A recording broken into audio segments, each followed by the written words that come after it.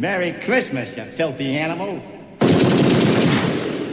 And a Happy New Year. By the way, congratulate me this Christmas. I'm going for it. No antidepressants. Somebody ought to teach that little humbug some Christmas spirit. I could feel the Christmas noose beginning to tighten. Maybe what happened next was inevitable. Ralphie, what would you like for Christmas? Horrified, I heard myself blurt it out. I want an official Red Ryder carbine action 200 range ball air rifle.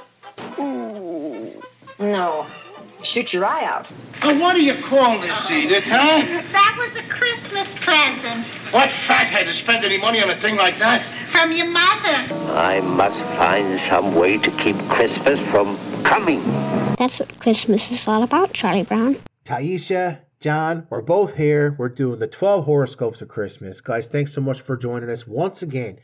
Taisha, who's the next star sign who's going to be, getting on Santa's sleigh here?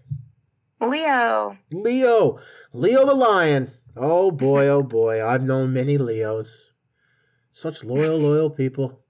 Okay, tell me a little tiny bit about Leo. They are very loyal, though. Yeah. I love my Leos.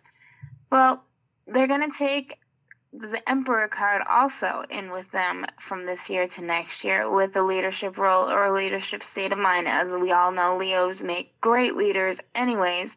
So they're going to finally learn this and have that click in with them in the new year and be able to do things about it. Three of Wands shows lots of support and times to go on adventures with friends. You can go to do exactly what you'd like, and I see you having a solid support system in doing so, and even a little bit of celebration.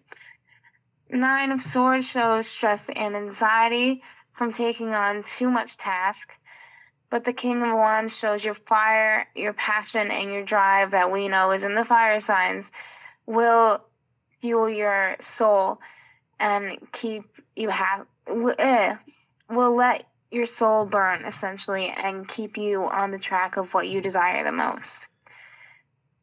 Seven of Swords shows mental caution.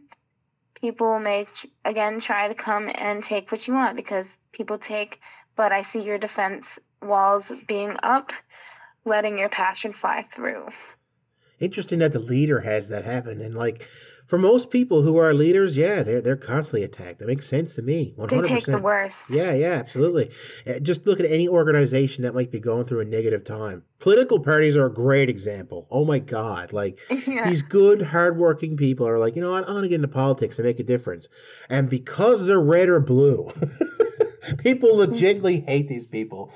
So, those poor Leos, those poor leaders. I always think Leonardo was the leader of the Ninja Turtles.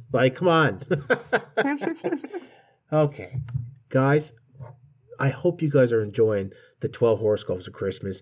We'll be back tomorrow with another one. Me and Taisha will be right here. Take care and Merry Christmas.